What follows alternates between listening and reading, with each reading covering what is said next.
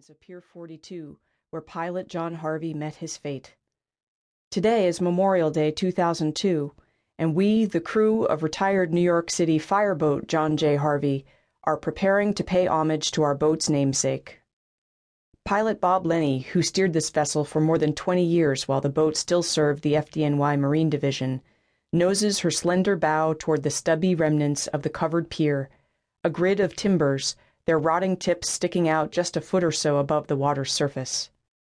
Chief Engineer Tim Ivory swings a leg over the side, clutching a small bouquet of all-white flowers that he has duct-taped to the end of a broken broom handle. A crowd gathers on the bow as he leans out over the water, holding on with just one leg, to stab the jagged handle end into the top of one of the crumbling piles.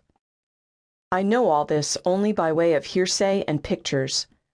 From where I stand below decks, my fingers curled around the smooth brass levers that power the propellers in response to Bob's commands, I can't watch it unfold. Because I, Fireboat Harvey's engineer, stand in the engine room the whole time we're underway, this ceremony, like all the rest, is to me just another series of telegraph orders. Slow ahead on the starboard side, slow astern on the port. Between shifts of the levers, I steal glimpses of the harbor through the portholes, round windows just above the river's rippled surface. Above decks, pilots use the Manhattan skyline for their points of reference, to know where they are or where they're headed. Here, below decks, I use low-lying landmarks, the white tents where fast ferries load, the numinous blue lights in South Cove, the new concrete poured to straighten Pier 53, which firefighters call the Tilton Hilton, where, on February 11, 1930, FDNY Marine Division pilot John Harvey signaled his deck crew to drop lines and shot south at the helm of fireboat Thomas Willett on his final run. Nearly 3/4 of a century after his death, as the fireboat named in his honor leaves the pegboard forest, I hold my own private memorial service, issuing a silent prayer. It's something of a thank you and something of a nod of acknowledgement. We remember. I whisper about the work we've put into preserving the boat over the past year. I tell him about rewiring shorted-out circuits, about our efforts to dis and reassemble failing rusty pump parts, about coating her steel surfaces with protective epoxy paints. All this, I explain, is done in part to pay homage to him, the man who lives on through this fireboat. As the boat pushes through the water, I stand at my post sweating. Though I can't hear the slosh of bilge water over the growl of the engines, I can watch it through gaps in the diamond plate floor.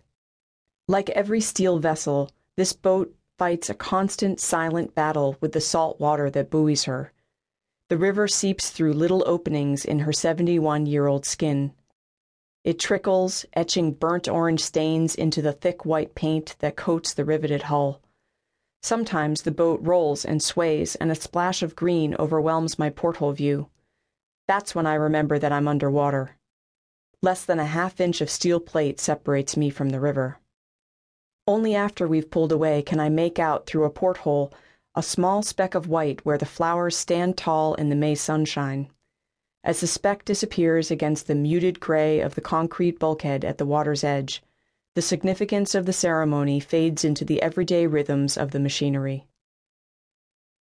When I moved to New York City from San Francisco in 2000, I'd never heard of a fireboat. Now I've found a home in the engine room of a boat born 4 decades before I was. During long stretches at the controls, when the drone of engines drowns out the mental clutter of my landside life, I wonder about the men stationed here before me. Did they feel left out of the action down here in the cellar? Did they chain smoke, read, play cards to pass the time while they waited for the pilot's next command? Career guys, most of them. Firefighters with an engineering bent, Irish and Italian, their uncles, fathers, and brothers, firefighters before them, had laid down the paving stones that marked their nepotistic path. There were no paving stones for me. My father is a car mechanic in Massachusetts. I'm here only by blissful accident, having stumbled aboard in February 2001, a naive young upstart with a university degree, a bubble-salaried dot-commer, a striving big-city editor, a woman. When I look at the black and white photographs of old-time crews, ranks of short-haired men, some young, shirtless